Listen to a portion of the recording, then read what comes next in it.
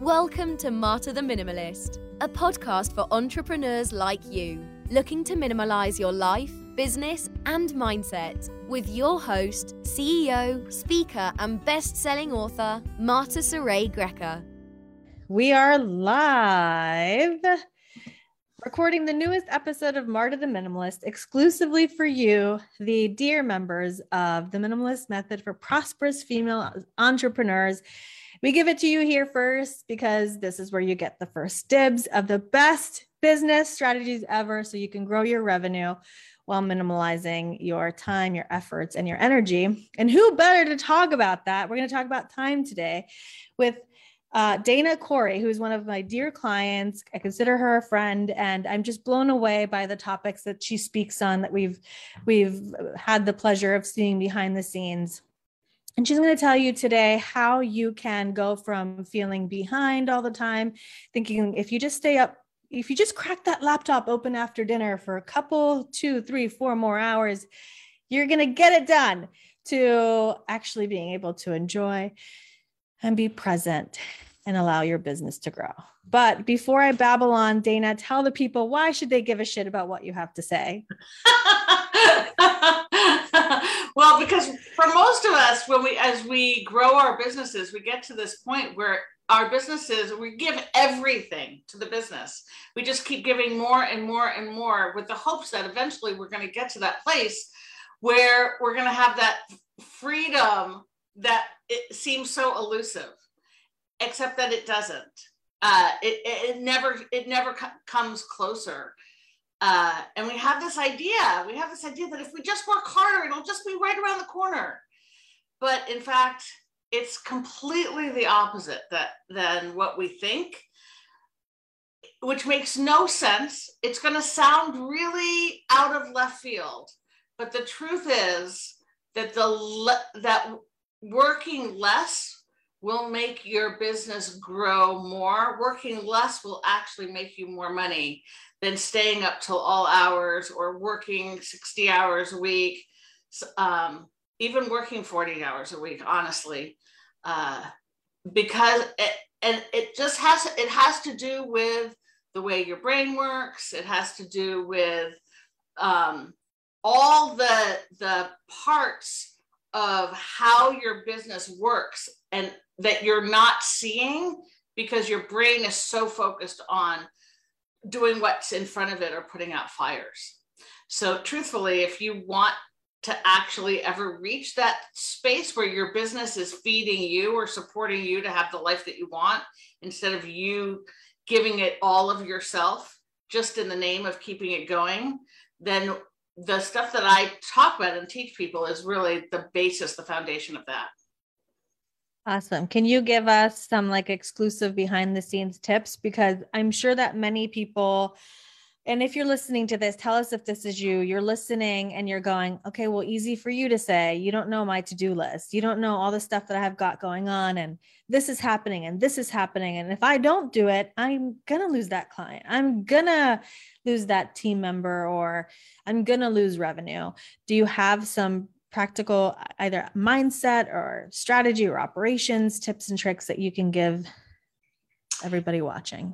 Yeah. So the first thing is to remember that this idea that we have, that we not only can do it all, but we are supposed to do it all, or that we're able to do it all, is a lie that we've bought into. So there's this thing where our brain, there's a difference between just doing, and then being able to see how you're thinking while you're doing. And one of the traps that we fall into is believing in this idea that the putting your nose to the grindstone actually leads to, the pot at the end of the rainbow. That was a lot of mixed metaphors. So on a real life basis, to remember, well, just like multitasking isn't real, right? Like we all bought into this idea that we could multitask. And now they've proven over and over again that your brain actually cannot multitask. It doesn't work that way. And what's happening instead is that there's switching points in between. So here's a really good tip. The least amount of tasks that you switch between, the more time you will save. So if I'm sure most of you have heard of the idea of time blocking. Time blocking works simply because you're laying out 90-minute to 3-hour segments of your day where you're focused on one topic or one I call them categories of work, right? So like maybe social media posting or marketing or delivering to your client or sales or money dates, right? Where you're just focused on that one thing for a particular amount of time. The reason why this works is because there's your brain doesn't have to switch back and forth. So you're actually saving that brain computing time that to you is invisible in your conscious mind, but is sucking energy in your unconscious mind. So that's the first thing. Second thing is all of those projects that keep you up at night that you keep thinking, oh, I have to get to that, right? Like, do you remember when you first started in business and you were like, I have to have a website? And, the truth is now that you're along, you could see that that really isn't the most important thing about starting a business. The most important thing about starting a business is having a client, right? And then you go from there. There are those same fallacies that we have at farther along stages in business that we have to do this or we have to do that. And yet we don't get to them simply because we're doing the day-to-day of the business. So I always tell my clients, prioritize that someday list, that list of projects that you want to get to, and pick the top one. Just label it the first one. This is the one I'm really committed to doing. And then you look at your schedule for the weeks going out for the first quarter. And I actually think it makes a lot more sense to do this in 2-week increments. You pick a time in your week, 90 minutes, that's it. 90-minute time, it's project time. I call it deep work time. And during this 90-minute segment of your week, every single week, all other distractions get turned off. Nobody gets to interrupt you unless there's blood. Like seriously, nothing. You can put a sign on your door, put your phone in another room so that you aren't tempted to actually look at it. Get yourself a kitchen timer and put it on 90 minutes and start with the first step. So the first segment of deep work time for any project is laying out all of the things that you need to do to get from where you're at to when the project is done, like as a brain dump. And then once it's all on a piece of paper, you rearrange it so you know what the prerequisites are, like what order it has to go in. So that then you just start with number one and you just do that. When the timer goes off, you finish your sentence, or whatever you're doing at the time, you finish that little piece, close down the project, and go on with the rest of your week and just leave it alone. There's a couple things that happen. Your brain that has been holding on to this, oh my God, I got to get to it, actually completely stops yelling at you because you're in process. It doesn't matter how fast or how slow you're working on it. The fact that you're working on it at all quiets your brain. And you're actually working on it. So that is internally, that makes you feel like you're accomplishing something, right? Like that you are doing movement. You're working on your business at the same time as you're working in your business. And then the third piece is that we don't actually notice how much energy is taken up by the things in our brain that we are constantly bombarded with. We think it's just this conversation that's happening or the reminders that are happening, but it's sucking, that system is sucking energy from all the other parts of your life that you don't even know that it's there. And when that one thing quiets down, it's all of a sudden there's space, like you feel like you can breathe.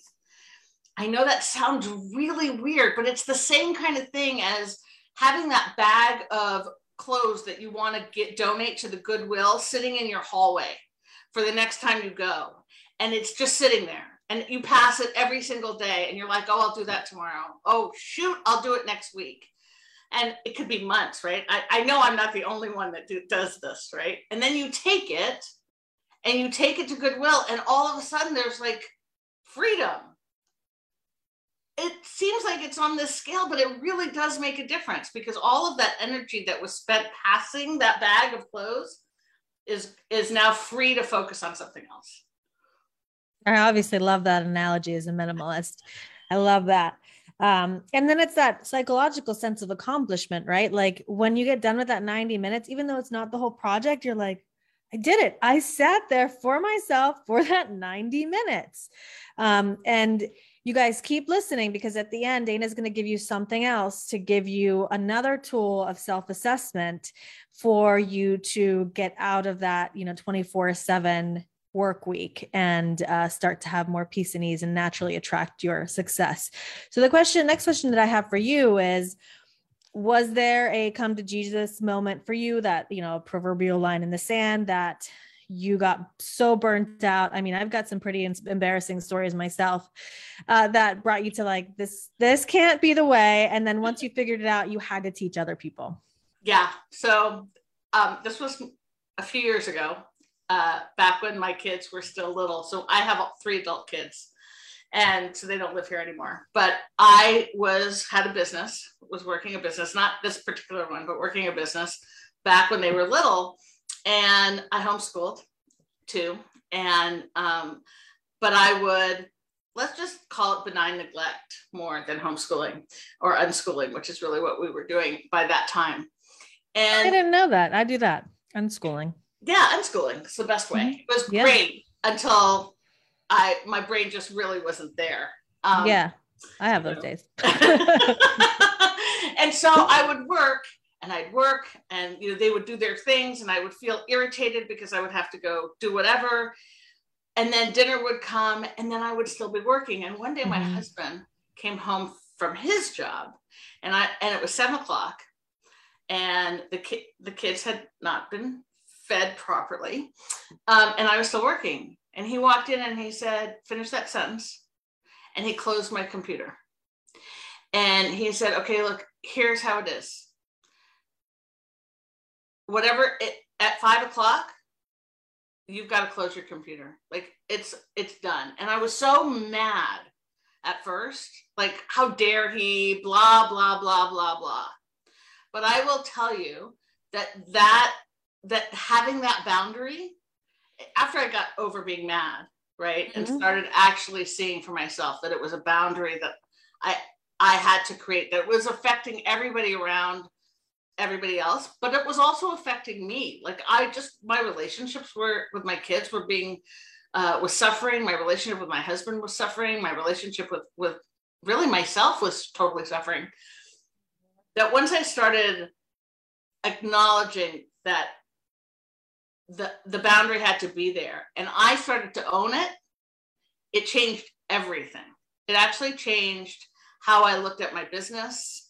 I stopped helicopter parenting my business. Mm-hmm. And all of a sudden it started to blossom in ways that I never would have thought that it could, right? Like all of a sudden I was making sales, and all of a sudden people were calling me instead of me constantly trying to push it on them. But most importantly, I mean, all that was great. Like I definitely made more money, but what I discovered, which was much more important for me, is that all of a sudden I got to have my life back with my kids. And, now they're grown. That whole thing about how as a parent, every day is interminable, but years go so fast, is really true at this side of it. Like I'll never have those years, those days again. They have their own lives. They do whatever. I have to fight with them to just have family dinner. Don't tell me that. Sorry. Not my kids. That's what I thought. Yeah, I know. And I think that the thing that people don't really get is that at the heart of everything, at the heart of how you spend your time working, at the heart of what you spend your time actually working on, all of that is a boundary conversation. Pretty much most personal growth that, I've been doing this for a really long time. I think we're into year 9 now. And I've been coaching for over 30 years in one way or another. And I can't remember a single time when a shift in how my clients relate to their businesses didn't have a boundary conversation in there. Like boundaries, there are layers and layers and layers of what boundaries are. It's not just about saying no, but that's the first piece, right? When you're talking about time, it's like, what do you say yes to? What do you say no to? But then there's your like boundaries with yourself, boundaries about feelings, there's just boundaries go on and on. And the more mastery you have around drawing boundaries and maintaining them, the better life gets. And I would say being consistent with it, because maybe some listeners are like, well, I've tried to set the boundaries. People don't listen to me. So it's just easier if I don't, but you have to remember, especially when you're setting a new boundary, it's something that you're going to have to express a couple times, and don't get frustrated or angry or judgmental if the person doesn't quite hear you the first time or doesn't quite understand the second time. Eventually they're going to get it if you stick to your boundary. If maybe for me, let's say it's this new house, right? It's a brand new workspace for mom. And so they weren't used to the fact that they can't come downstairs during a certain time of the day. So it took 1, twice, 3 times. The one time I think my son even came down, was playing basketball while I was recording something. And I'm like, what are you thinking? But at the same time, there is such a vast space here. That is what they do until this whole room is enclosed. So it took, 1, 2, 3, and finally now they get it, right? Unless, like you said, there's blood or there's a flood, then that's what happens during these certain business hours. If you hear me talk down here, it's, don't come down. So, or for, let's say, could you give another example? Like, maybe there's a certain person or a client that's texting you past business hours, and you've said, my business hours are this to this. And they text you again, and they say, I know you said not to, but I'm sorry, but it's just really this time. Well, if you answer that text and that second time, right, then you're just enabling that boundary. You can't really be angry at the other person for not hearing you. Do you have anything to say 100%. About that? It's really funny that you use that as an example, because here's how I've done that piece. And then I realized that the thing that was really annoying about being texted at 9 p.m. was about me being annoyed, didn't impact them. And as a business owner, I have woken up at 3:00 in the morning in my business life and panicking about money or panicking about this or that and not being able to sleep. So I actually often do this a lot. I actually look to see what it is that I want, why I'm creating the boundary. Yes. And then I look to see is there a way I can have that boundary without actually impacting, like the least amount of impact to somebody else. So one of the things about my clients is that they have complete access to me. So when people hear that, they're like, what? But yes, they have my phone number. They can text me at any time. But here's the deal. I turn my phone on to do not disturb from 8 p.m. to 8 a.m. Because I know that if they wake up in the middle of the night and they're panicked, they're going to respond. The thing that is going to let them sleep is to get it out of their head. Mm-hmm. So I tell them they can vomit into my phone. So just text me, vomit it into my phone. You know that you're not going to wake me up because my phone is on do not disturb. You can go to sleep, and I will read it over coffee tomorrow morning, and I will respond when I'm awake. And so it serves everybody. I get what I want, which is peace, and able to have evenings with my husband and doing the things I want to do. You get to have a depository to put your panic in, which actually is really helpful for your brain. And it all works for everybody. So in that particular case, I drew a boundary, but it impacts me. It doesn't impact anybody else. Yeah. Do you have people that you try to teach these boundaries to, but they like being the person. And if you're watching, if you're listening, and this is you, are you the type of person you like to be the person who's the helper, who people can count on, who's the first name that comes to mind when something comes up, and you like to solve other people's problems, and to say, for people to say about you that you're dependable, and 10 years even after they're your client, they're messaging you. I love that about my clients when I encounter it, but it can create some issues for them. Do you have, yeah, what would totally. you say? I'm just thinking about one of my most recent clients who, she runs a 7-figure business that does business internationally as well as with the US government, right? Like she's a big friggin' deal.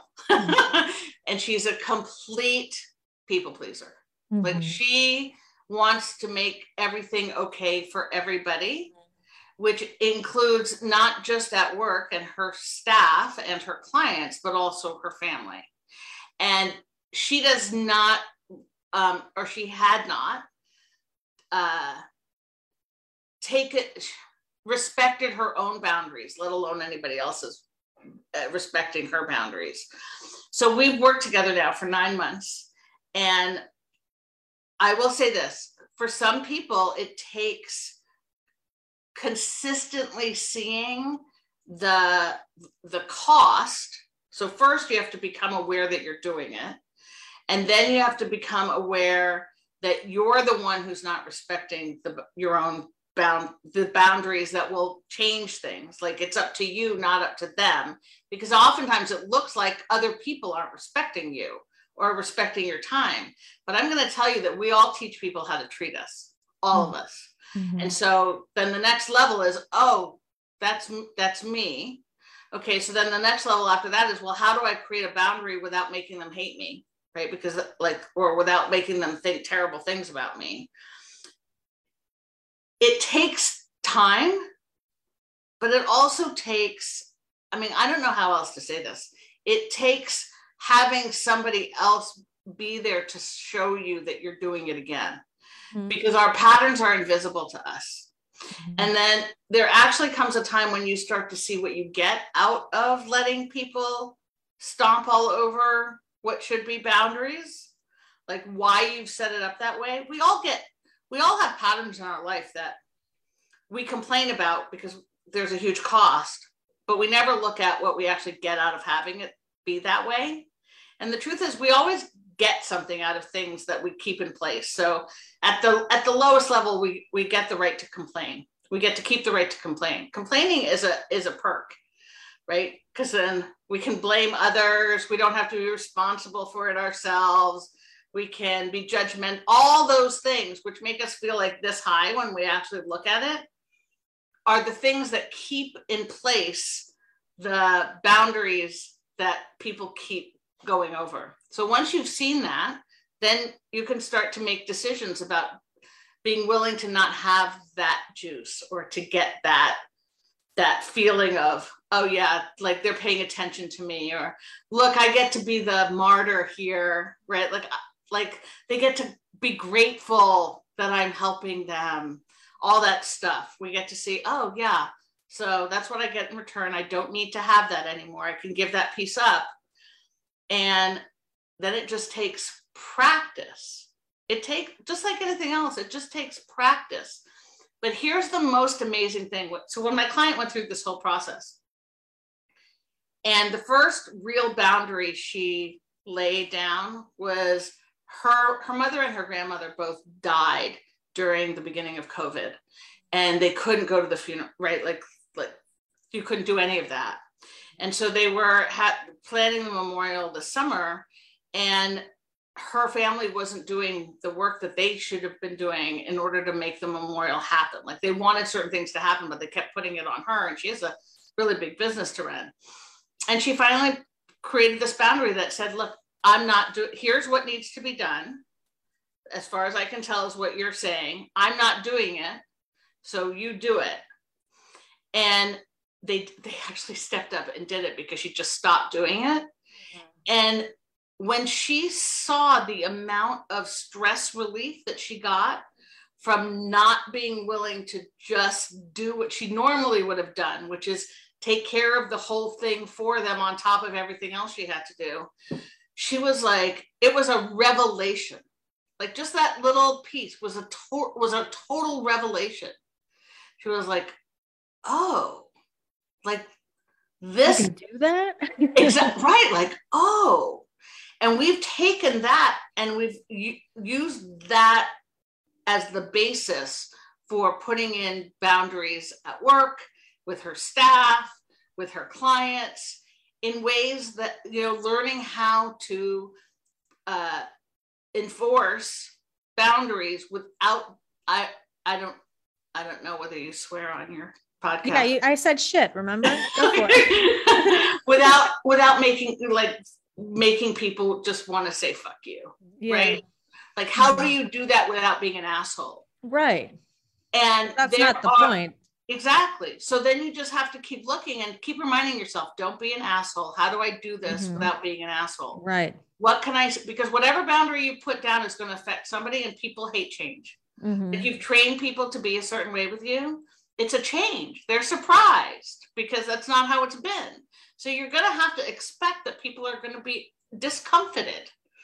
So if you are just really straightforward and clear and acknowledge the fact that it's a change, yes, you're right. It is, I am changing things. But this is going to work better. And the truth is it ends up working better for both parties almost all the time. Because people know that they're going beyond where they should. And it actually puts integrity back into relationships. That was really long-winded. I'm sorry. We'll never be sorry. It was good. It was really all really good info. I have a couple of things that are coming to mind that are resonating. I recently was having a conversation with someone very close to me, and the people close to me, they know that I'm blunt and I'm going to say whatever. And I'm certainly not trying to hurt their feelings or whatever, but they just kind of, laugh it off. And he's telling me about all these things are going on. And then, how there's just so much, and asking some business advice, because this is someone very close to me. Obviously can't, you don't bring people that are very close into you as clients. And I completely feel everything he's saying. And so at the end of, what he's saying, and I'm like, all right, well, stop doing 3-day projects for $700.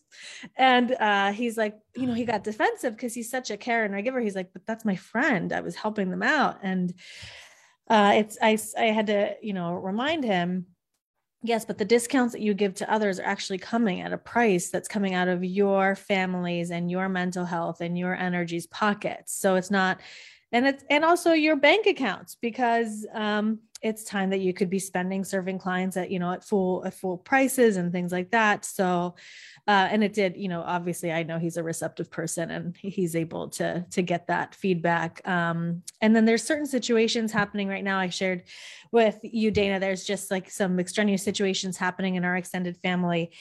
And obviously there's some drama that comes up with that. And while you're trying to set boundaries and standards and not piss people off, some people's reactions are not going to be what you want. No matter how kindly and lovingly and gently you're trying to assess your boundaries and standards, it's okay for others to not accept them and for that to be the norm. And you might feel like the conversation isn't won until you get them to see your point of view of why you need these boundaries, why you need these standards, and them support it and agree with it.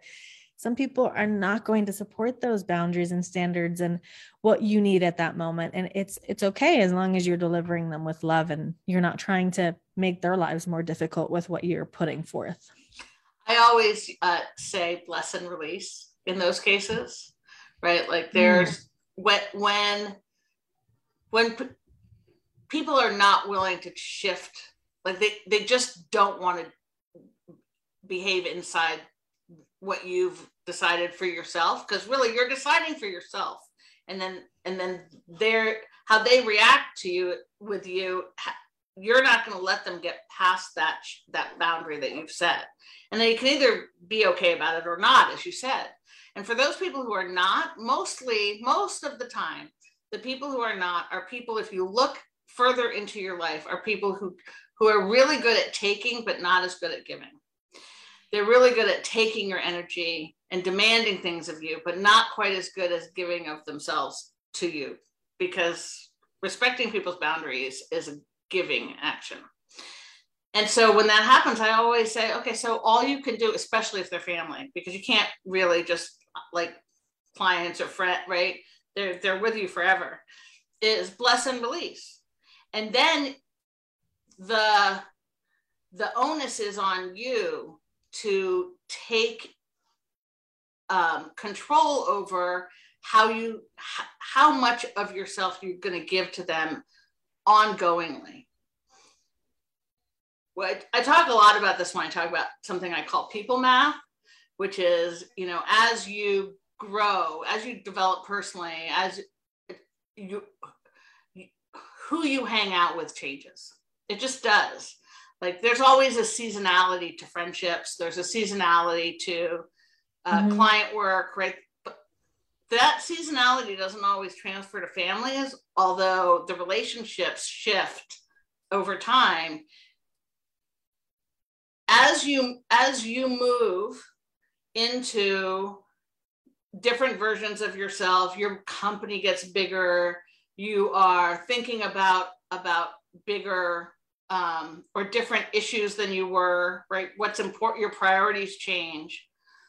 The people who were taking so much, oftentimes their expectations of you and their demands on you act like a nail, keeping you from blossoming simply because you feel guilty for leaving them behind. But once you create that boundary, you also have power over how much time you spend, even if they're your family. You have power over time you spend with them. So I have a friend who's like family. I've known her since I was like 15 years old. And, you know, I'm 60, so that's a long time. And there was a period of time. That is like family. About 5 years ago. Like when I first moved to Portland, she had lived here for a while, and she got married out here and stuff. And then I moved here, and we would make dinner together on Sundays, and we spent a lot of time together until it became clear that everything was all about her, right? She was sucking it all. But I couldn't say, okay, I never want to see you again, or totally break off our relationship, because she's like family. Like I know her parents. She knows. Right? It's all mixed up that way. So instead, she would call and I wouldn't answer the phone. And then I would call her back when I knew I only had 10 minutes. Like I was thinking about you, and I just have a few minutes before I have to be somewhere else. So I thought I would reach out. And you can start to control how much energy you're actually willing to give to the people who want to suck all that energy. And, you know, I have friends who have actually done no contact with family because of trauma, because of the demands on them. And like, that's the farthest all the way on that side of the spectrum. You don't have to go that far, but you can, of course. I mean, if that's what it needs to happen. But you do get to be in control of your relationship with every single person in your life. Yeah. So now, Dana, after all of this wisdom that you've shared with all of the viewers and listeners, we promise them that you have something juicy that they can use as a tool to do an assessment if this is them, and if it would be a good fit to get more information from you. Where can they go to find you?